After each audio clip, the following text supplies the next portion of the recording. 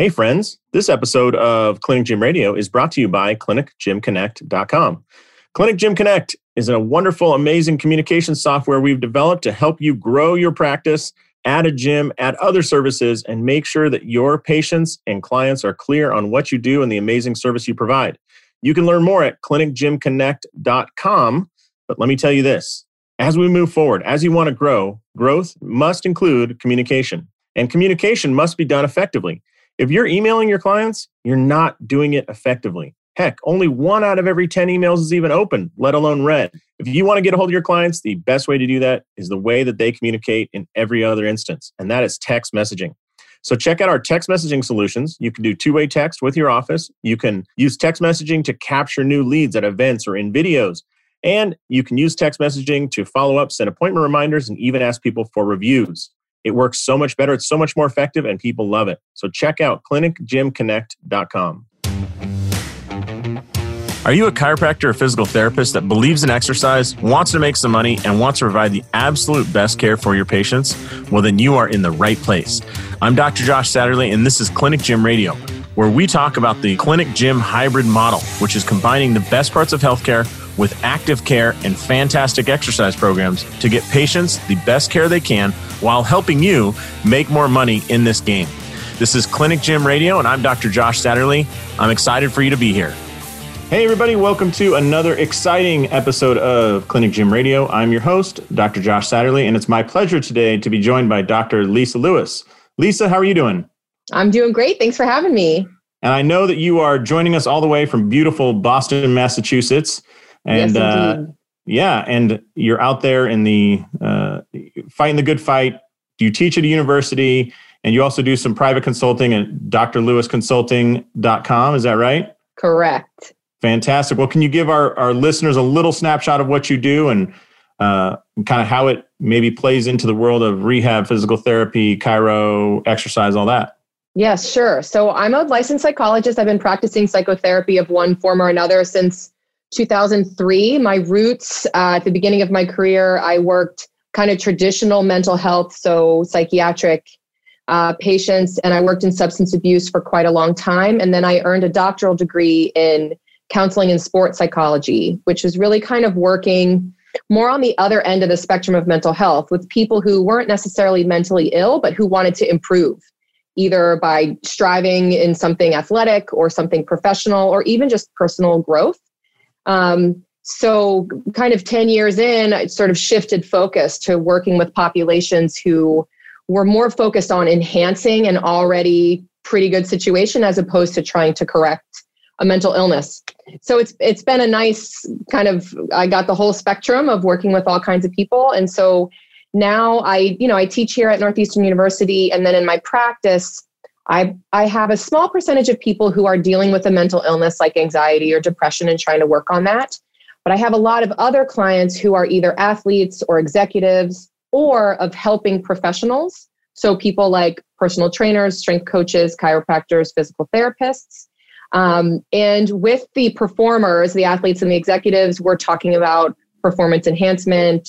We're talking about improving aspects of their life or their work. And then with all the helping professionals, we're talking about the work of helping other people and behavior change and motivation and how helping professionals can take care of themselves and also make change with their clients. That's awesome. So you basically went, you started out as an auto mechanic working in a body shop fixing cars after accidents, and now you're tuning Formula One race cars to go from 211 to 212 miles an hour. Yeah, I like to think of myself as a generalist, that I can switch back and forth. And I think it keeps you, there's a lot of practitioners listening, I imagine. So I think it keeps you really, your skills just sharp to work with a broad range of people who are presenting with different goals. Yeah. It's always great to have that broad experience too. I think there's an orthopedic surgeon in my area, and I think the best part about him was he worked for his dad's construction company for a lot of years and had to fix a lot of bad houses. And so when he looks inside a joint that got destroyed, it helps him kind of find out, how to fix a bad joint. So yeah. Awesome. Well, I know that you understand, your husband is a strength coach, and you understand the fact that so much of strength training is psychology, right? They often say we play the role of therapist more than trainer. That's right. Yes. Yeah. So I think you're exquisitely skilled to help us out here. But I know we talked a little bit before we started hitting record. I would just love to dive down a path about like patient communication, client communication, and how that can affect our success rate with different groups. I mean, every patient is different, but as you look at the way that people handle maybe the first session in the gym, right, with the general population, if you're looking at that from the PhD level, you have all the knowledge in the world about the psychology of that event. Are there any tips or any suggestions you might have for people of how to start that process that would go a long way towards having a great relationship long term? Sure. Yes. And I do, I have my point of view and my lens, which of course is biased a little bit. So this is my opinion that I've developed over the years, but I can kind of fuse together a few different perspectives. One is, being a healthcare provider and being a counselor, one thing that comes up in the evidence around mental health counseling is that the most important determinant of the outcome of that therapy is the rapport between the client and the therapist. So basically, every method works as long as we just have great rapport, almost. You got it. So CBT, DBT, IFS, ACT, any of these therapies, it all kind of comes out in the wash when it is a good match between the client and the counselor. Some of that is chemistry, but some of that is how the client or how the therapist or the counselor establishes rapport and really takes care of that relationship. And then in medicine, we know that practitioners, doctors, and other kinds of healthcare professionals that are empathetic, that take time on the patient relationship, that they actually have better outcomes and that their patients are more compliant. And they actually have higher ratings of their doctors as well. So in medicine, we know it's true. And in therapy, we know it's true. And so my opinion is that this is also true in the strength training relationship and with chiros and PTs as well, that relationship is really important to take care of. Yeah, it's interesting because it's not just a success. It's also a great business move just to establish that great rapport, because whether you're a therapist, a chiro, or a strength coach, the longer you can work with that person and the more times per week or per month or whatever your setup is, it's an easier business too to have. I'm sure for a therapist, just like a chiro, it's easier to have 100 clients that come in often and repeatedly than it is to have 2,000 clients that come in only a couple times a year. And yes. And beyond that, it's to have a patient or have clients who are compliant, who are on board with the recommendations you're making, who will tell you the truth if they're not doing their exercises or they don't like the program you wrote for them or they don't agree with your opinion. So to have that kind of trust really helps you be able to be effective as well. So if there's listeners who are like, I don't care about all that soft skill stuff, I just want to do a really good job. Well, guess what? You need to do a really good job. You need a good relationship with your client. Yeah.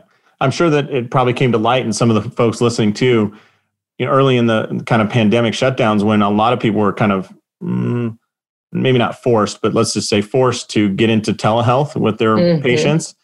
That rapport, when you can't make up for it with putting your hands on somebody or delivering a great, stretch or a great adjustment in the chiropractic world, and it had to be all over Zoom or whatever, I'm sure that the pitfalls of not establishing great rapport kind of came out.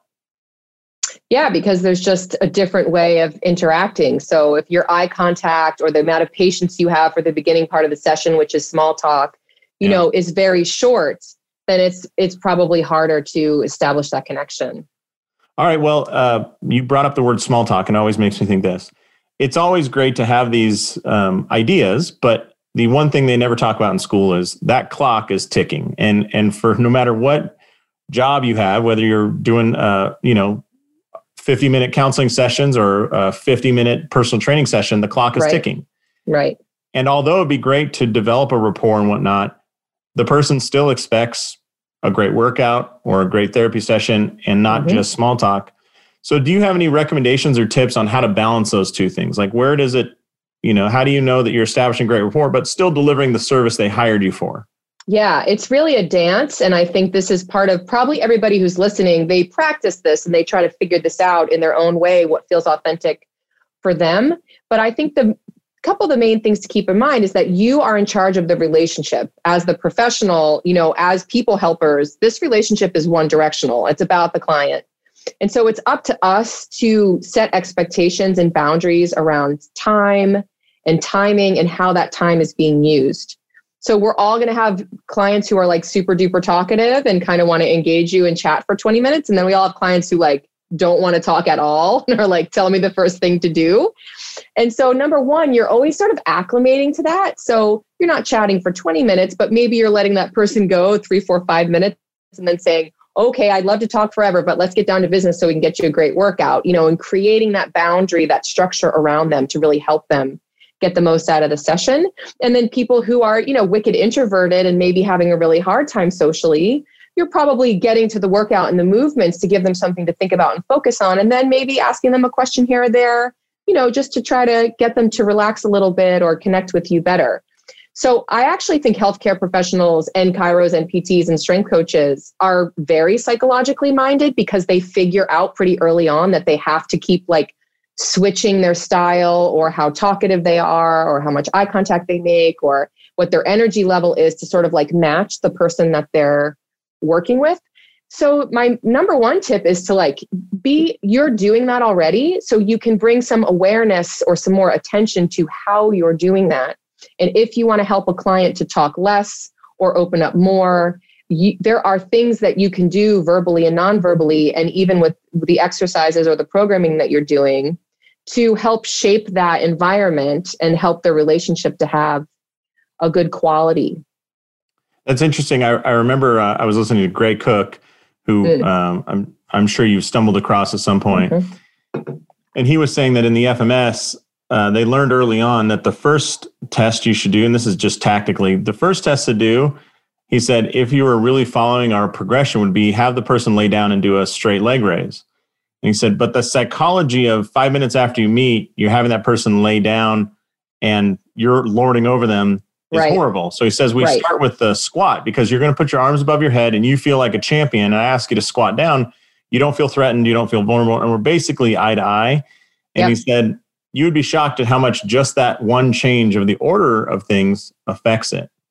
So going to the order of things, my assumption is that if I do want to spend, let's say out of 50 minutes, I want to spend 10 minutes of talking and chit chat and the soft skill stuff. Mm-hmm. And let's pretend it's a clean world and it's exactly 10 minutes. Would it be better to do that 10 minutes all at the beginning? Is there any research that says, hey, do 5 minutes at the beginning and 5 minutes in the middle, or 3, 3, and 3, or leave time at the end? Is it better for a relationship to maybe spend a couple minutes at the end instead of just saying, hey, Lisa, great workout, high five, I got to go to my next? Is it better to sit down and just recap? That's a good question. My response to that question is to take a client-centered approach because the client has a style. And if you can figure out that style early on, then you can probably tailor your interaction. So for example, I have a client I can think of who we get on and he says, hey, how you doing? And I say, I'm great. And then, what are we going to talk about today? Or how are you doing? And whenever I do that, every single time he'll say, yeah, I'm good. How are you doing? So he wants like a solid 2 minutes of me being a human being and to hear about like what I did over the weekend or how I actually am before we can begin the session. I have plenty of clients who could care less about how I am and they just are ready to start talking. I have another client who I say hello and he hits the ground running. And 15 minutes before the session's over, he's like, so what's going on with you? And he like picks up his coffee cup and sits back like he's done, Right. And it's like a balloon that just let all the helium out, right? Yeah. And then it's like he actually comes to like, oh, there's this other person I've known for a while. Like, I wonder how she's doing, Yeah. So I've learned over time that for the first person, I need to make a space in the beginning and be ready for him to be curious. And so the way that I enter those interactions is not with a plan for exactly what's going to happen. And I'm not going to shut down what comes at me. I'm just open for how can I respond to this person flexibly, but also keep the structure in mind? So there is no data that I'm familiar with, whether like the beginning of the session or the end of the session or the middle of the session is important. I do have some clients who are very, very interactive. And so I work to redirect them often because I know 10 minutes from now, they're going to ask me another question. And 10 minutes from now, they're going to go down another tangent. So when you have those clients, you're kind of always thinking about reining them in or redirecting them back to what you're doing in the here and now. But I think that if you can take that client-centered approach, one metaphor I heard one time was the martial art of Aikido. So in Aikido, you don't go in ready to attack and you're not defending yourself. You just come in like open and waiting to see what the other person is going to do and how can you respond to that. And so I think that allows us as helping professionals to really meet the client where they're at. I appreciate that response. Let me ask you this. How did you establish that, or what tips can we use to understand how they want it? Because here's the pain for me comes yesterday. I have a client that loves when I explain everything. So I had gone through the session, I whiteboarded, I drew it out. Yeah. And I was really proud of myself because every, couple minutes I said, does that make sense? What questions do you have? And he asked me a little bit and I really felt like, hey, I've explained this well, what's going on with him. He's a fairly competitive cyclist, but a very analytical numbers guy. Yeah. And so we got through it. I explained what was going to happen. Then I actually treated him. And the treatment, we were dry needling. So it took a little bit longer.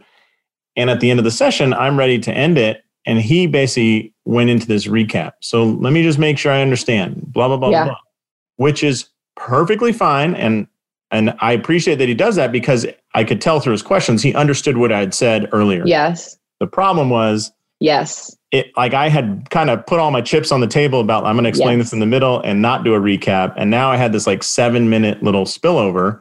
Yeah. And it made me think man, where did I miss the cue of, or should I have reserved some time just in case of that? Because I don't want to cheat into the next person's appointment. I don't want to push this guy out. He's been a great client. Right. I want him to understand. But at some point, like you're saying, I needed to lead him, this thing has to wrap up. Right. Well, my first reaction to that is we're practitioners. We're always practicing. We're never experts. So there's always going to be these things that kind of remind us oh yeah, maybe I should have been on the lookout for that. The other thing I would say, I encourage transparency. I think it just helps us to share, be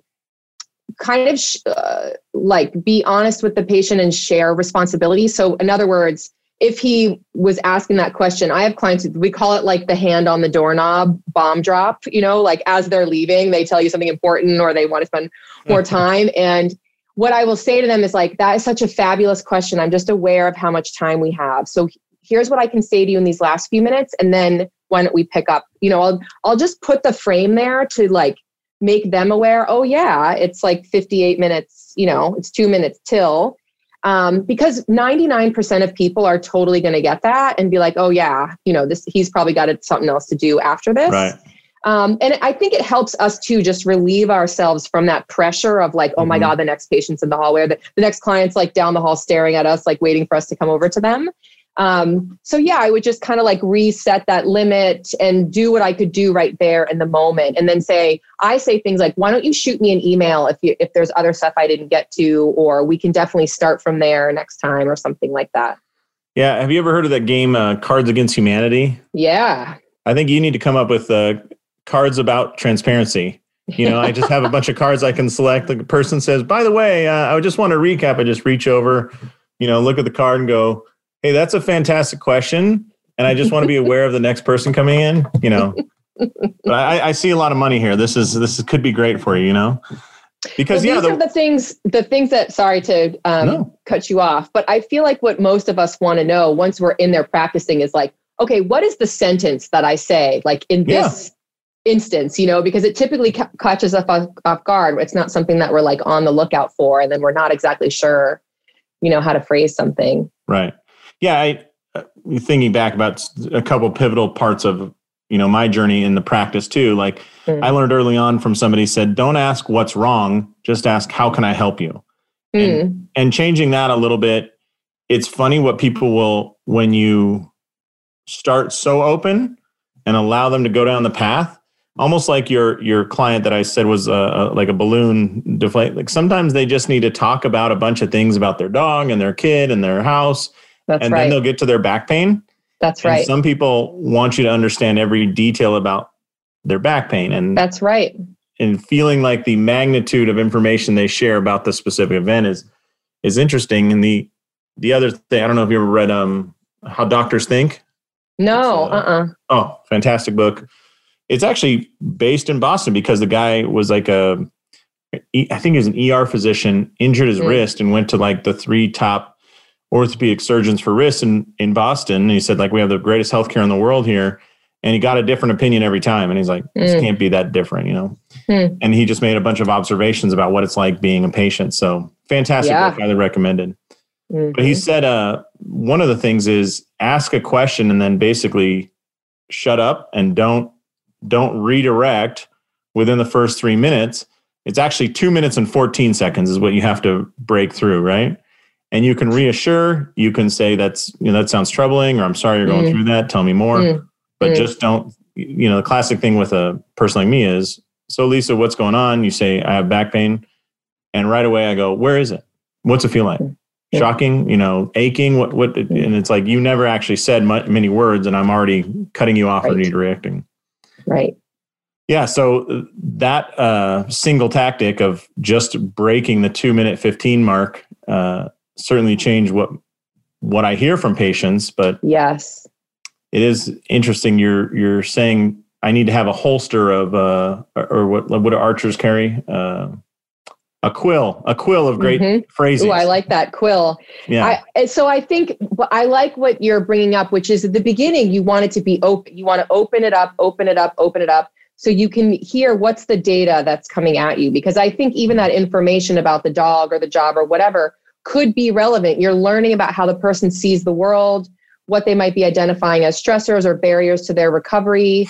You're hearing kind of their affect. I mean, there's a lot of data to take in there. But because you're in charge of the relationship and you're in charge of the session, you're thinking about pacing. You're thinking about how do I get the information that I need? So as you're hearing them talk, you're thinking of, okay, what's the next thing? Or maybe I want to do that assessment, or maybe later I want to go back to that thing, So just to have it nice and wide and like let them run for the first couple of minutes, I think is a fabulous way to think about it. And then that you're kind of shaping, just like how a sculptor kind of like, is creating that. We're doing that in the session to try to bring them, particularly with the assessment, to try to like come to some kind of deduction at the end of it. If it's okay, here's what sounds like it's the problem. Here's my ideas about how to approach it. Here's our plan moving forward. In a way that I think really helps clients to feel heard, but then that they're actually leaving with a plan in place. I like that. Yeah, man, you're really making me think of how I approach patient interaction now. So thank you. That's awesome. Yeah. What I say is if I have no idea, I'll say something like, so what brings you in to see me today? Or what's bringing you in to come talk to me? And it is like a little bit directive because you're sort of asking like, what's the problem? But you're not asking it in that way. It's just more of like I like to say, I wonder why, blah, blah, blah, or I wondered about such and such, because it just opens it up. Yeah, because your first question, I can't remember how you phrased it. What brings you in to see me today is essentially a very kind and polite version of, can you be specific about what we're dealing with here, right? Yeah. Well, and it's funny where people start, like you said, I mean, they might start, 10 years ago and start with their pet or something, but you can see how they conceptualize the problem and how they experience it. And I think that's really important data to get to know them. Yeah.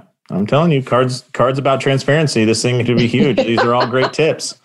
Yeah. So good. Let me ask you this. So we're talking about the specific language. When you kind of professionally went towards the performance aspect of your work and really to those high level professionals and high level athletes and all that, where I'm sure there, just like we're saying these phrases, one word can kind of change the approach, right? What did you learn there about the phrasing and whatnot? Because there are a lot of listeners here that are dealing with high-end athletes and high performance professionals and whatnot who look at their physical health as a huge investment that they're making every day, and they're very intentional about that. That's right. And what tips or what lessons did you learn there that you can maybe share with us to help us be better with that when we're interacting with that type of client? Mm-hmm. What I notice is that many type A, high achieving kind of people are really put off by the idea of like slowing down, or the kind of traditional idea of like self-care, or they come from a mindset of more is more. So like running more miles is better than running less miles, or studying longer and harder, or earning more money, or, more is something that they have been operating with since they were probably adolescents, and has gotten them a lot of mileage in their life. It's helped them to do well in school. It's helped them to do well in athletics. It's helped them to do well in their career. And so by the time they're coming to see me or you, because they have some kind of injury, that is getting them into trouble. They either have an overuse injury, or they're overtrained, or they're overworked, or they have some kind of addictive behavior going on, or they're just completely burnt out. And so there are these negative consequences that have come as a result of this mindset that you just work harder and you push more, and more is more. So if you were to come right at that with like, why don't you take rest days, or why don't you eat more calories, or why don't you switch up some of your running for some meditation?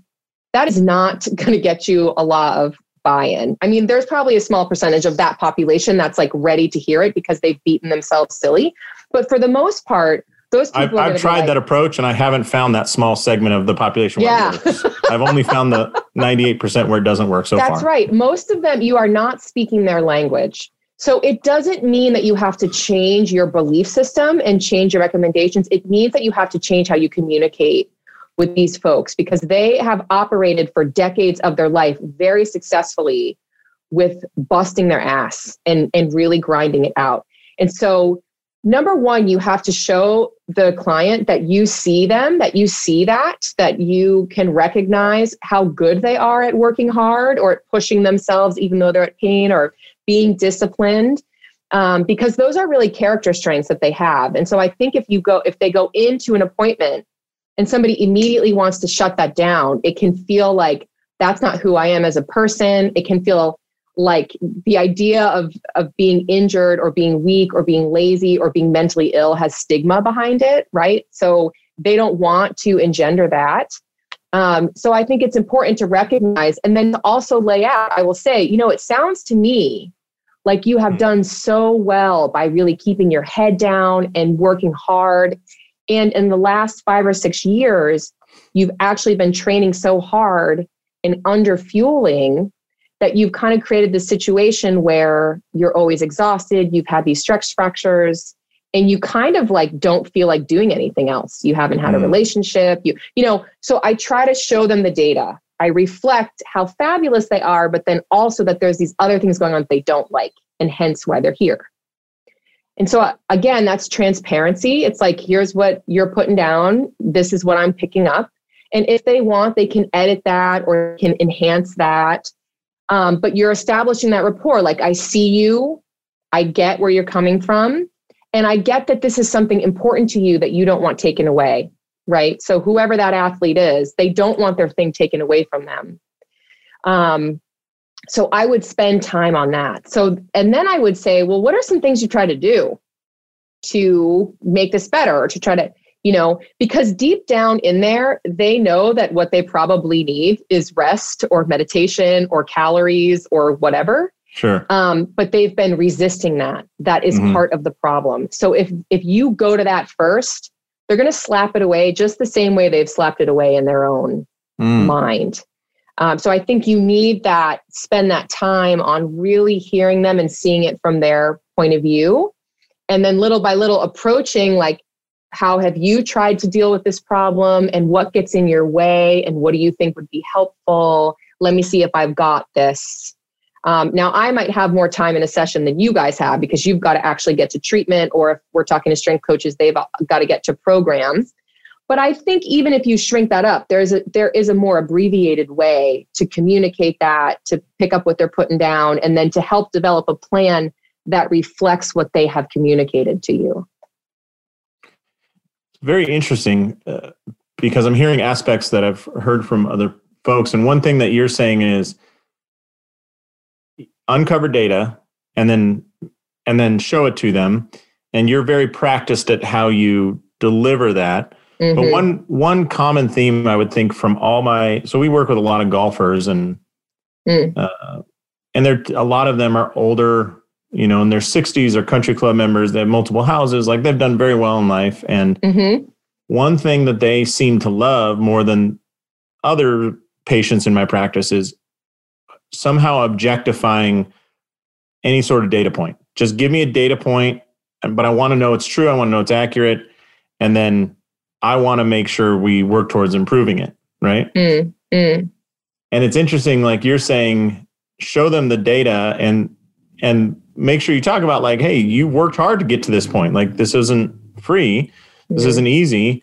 And here's what the data is. And then talk about, like, what would improve that. Because I've had that conversation just by chance with some older golfers. Like, what do you work on? And a few of them have told me, like, look, I want to do whatever I can. I will not go to the gym. I'm just telling you, like, that's just not my thing, but I want to play better golf. And it's like, okay, well, what's left? If you're not going to stretch, you're not going to get stronger, what's left? And it's like, well, that's last year. That's why I bought, I got fit for clubs, because it's outside of going to the gym. It's like, okay, what do you got this year? I don't really know. That's why I'm here. And then it's like building a swing around their current body, that maybe is a little bit better. But then oftentimes through that, when presented with the data of what else could we possibly work on, it's like, all right, well, I'll commit to the gym. And they're incredibly, for like that fast changeover to never being committed to the gym to now being committed. Oftentimes they're more consistent than other populations. And I'm just kind of talking this out, but it seems like once I presented them that data, like there aren't any other options. So just get used to the swing you have. And they're like, well, that's not the option I want. I want to improve. So what you just outlined in beautiful detail is what motivational interviewing is. It is the application of helping the client find the answer for themselves, because they have it. And so the way that you do that is to engage them, to evoke, reasons for and reasons against, and to kind of help them. Okay, so it sounds like we're just going to keep your golf swing where it's at. And then their own ambivalence pushes them, like, no, that's not good enough. So I got to go to the gym, so they get there on their own. And you just did that beautifully. So I don't know if you've ever read a book about MI, but motivational interviewing is very popular these days with helping professions. And it's not a hard science. It's not this like course you have to take. It is a style of interaction, which is client-centered and helps them figure out their own answer in a very authentic way. Well, this is very meta. Well, you just motivated me to go read the book, Motivational Interviewing, because it's on my shelf.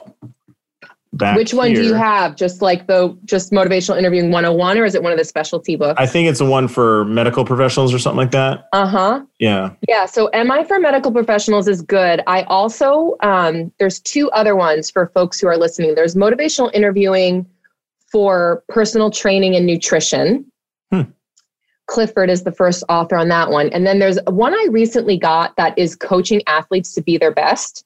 So it's MI for athletes. And that one is, if you like the idea of like cards for transparency, that one is like 90% vignettes between like a coach and an athlete. And I really, really like, even though maybe these aren't like athletic coaches reading, I still think there's a lot to gain from just seeing how those ideas in MI like work out when you're talking to somebody.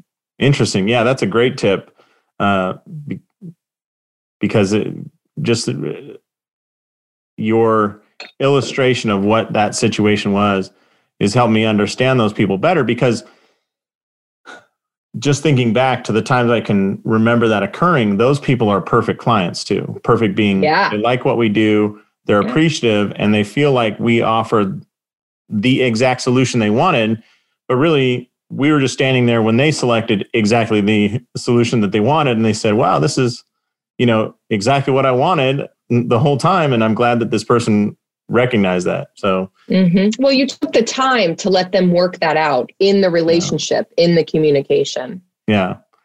If I can just replicate that more often, that'd be hugely advantageous. That's awesome.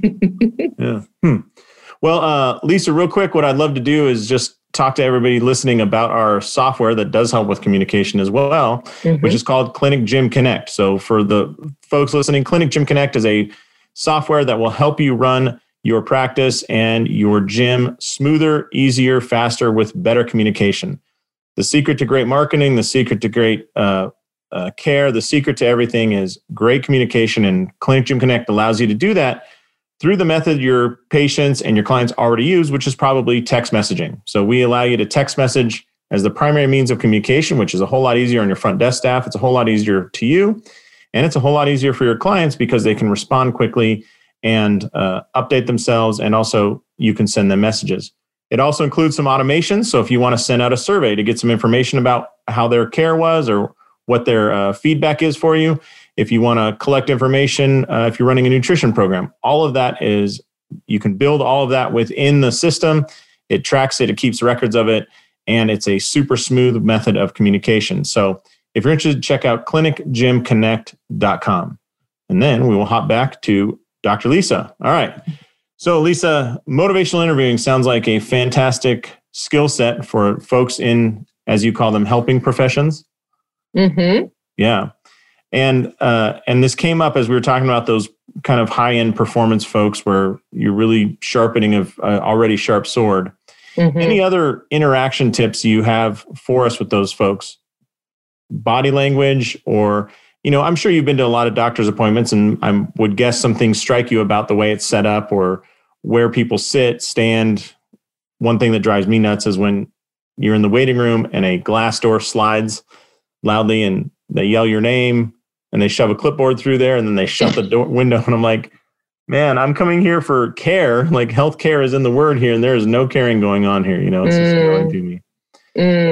But then I was just struck recently. I went to a doctor's office and it was incredibly open, and it was so inviting because there were no physical barriers between me and the back of the office. And it almost felt like, hey, you're part of this. You are a part of this whole system. So I love that approach and just the psychology of it. But when we are dealing with high performance professionals and athletes, any other tips of setting up the right situation?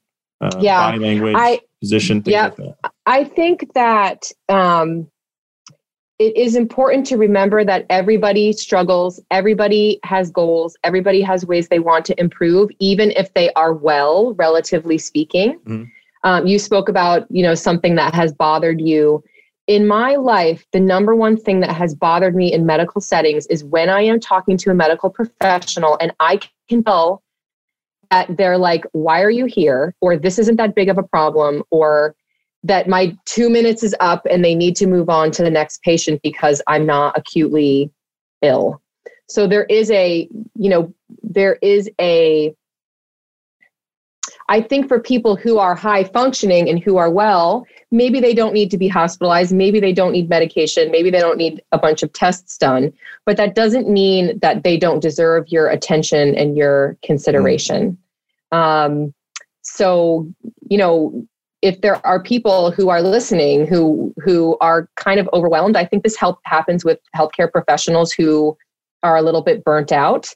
Is that, they're starting their appointments late, or they're kind of overwhelmed, and then somebody's presenting with a little ache or pain. Your client can pick up on whether or not you care, or whether or not you're irritated, or whether or not you've eaten your lunch if it's 2:00 in the afternoon. So when you take good care of yourself and you make sure that you're in good shape, you're better able to be present for that client. And so I give an example of, I've had a couple experiences where I do train regularly. I do take good care of my nutrition. I am like a pretty mobile, active person, but that doesn't mean I still have hip issues that have brought me to the doctor a couple of times, or brought me different healthcare professionals.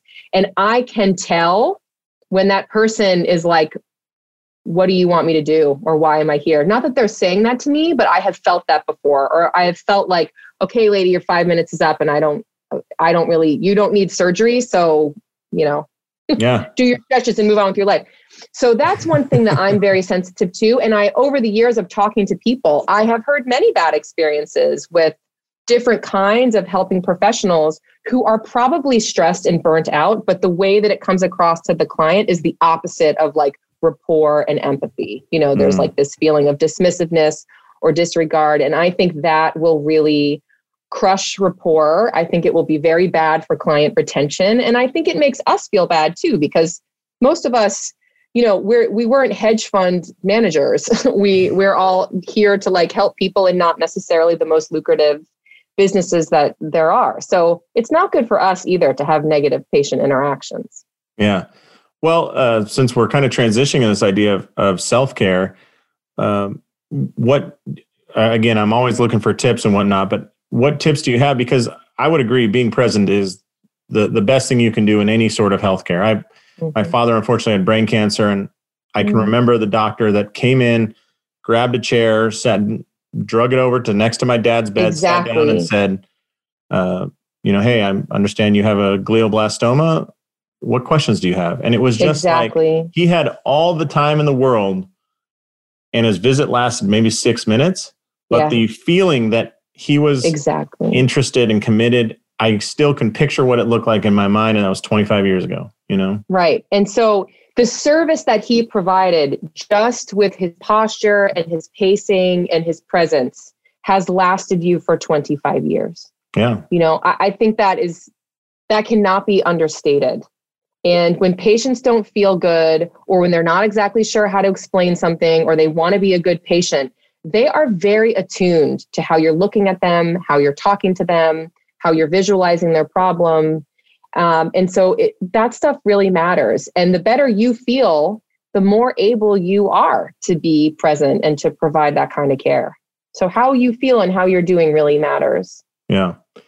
Yeah, that's, I feel like my client interactions for the next 2 years are going to be 1,000% better just for having talked to you for 45 minutes so far. Aww.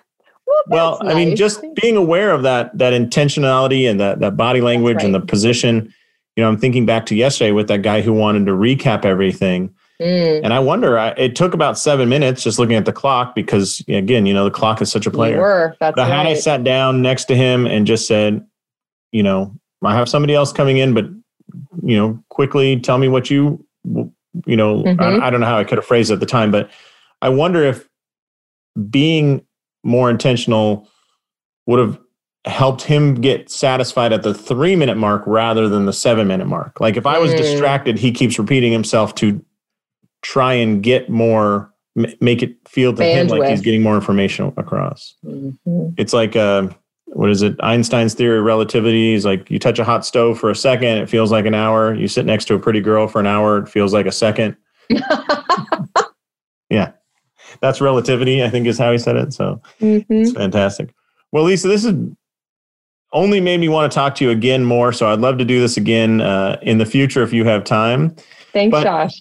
For those listening and that, like I did, love the cut of your jib and feel like you get it, how can they get more information about working with you? And can you tell us what services you might offer a helping professional as well?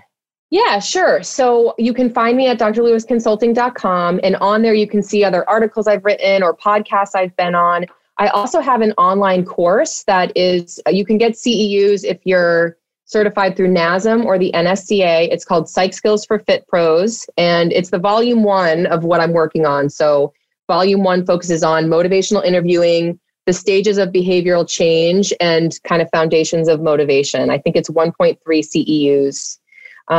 Specifically for people in the fitness, strength coach, kind of personal trainer realm.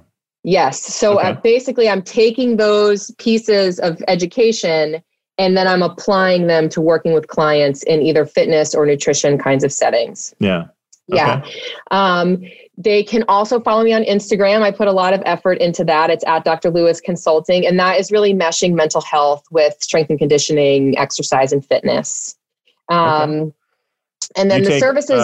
You take mental health research and then wrap it in Lululemon gear and get it out the floor. That's, if you didn't have any audio and you didn't read the text and you were just looking at it, that's a nice way to sum it up. Yeah. Nice. And do you offer services for the helping professionals as well? So you have those classes. What about the PT Kairos of the world? Yeah, so I'm available for in-services. I'm available for, I call it professional development. So it's not necessarily therapy, but it is talking with coaches or helping professionals about their work with their clients. So it's a kind of a separate category than even performance enhancement or performance consultation. Performance consultation would be more of a personal, how can I improve either something athletic or something professional, for example. But I do have this little niche of fitness people. And so that's why I have that different category of service. Fantastic. Well, Lisa, this has been absolutely fantastic. I really appreciate your time today. And for those listening, once again, it's Dr. Lewis Consulting, and Lewis is spelled Lewis. And the Instagram handle is exactly the same, right? At Dr. Lewis Consulting. That's right. Fantastic. All right. Well, on behalf of Dr. Lisa Lewis, this is Dr. Josh Satterley saying, go out there, maximize your license, and live the life you dream of. Thanks a lot, Lisa. Thank you. Thank you so much for listening to this episode. Hey, I want to let you know that this episode was brought to you by ClinicGymConnect.com. Clinic Gym Connect is our new, exciting communication software that I think will revolutionize your practice, blow your customers away with amazing customer service, and allow you to grow by offering the solutions that your office offers. So if you want to check out more, just go to ClinicGymConnect.com. Again, that's ClinicGymConnect.com and check it out there. Thanks.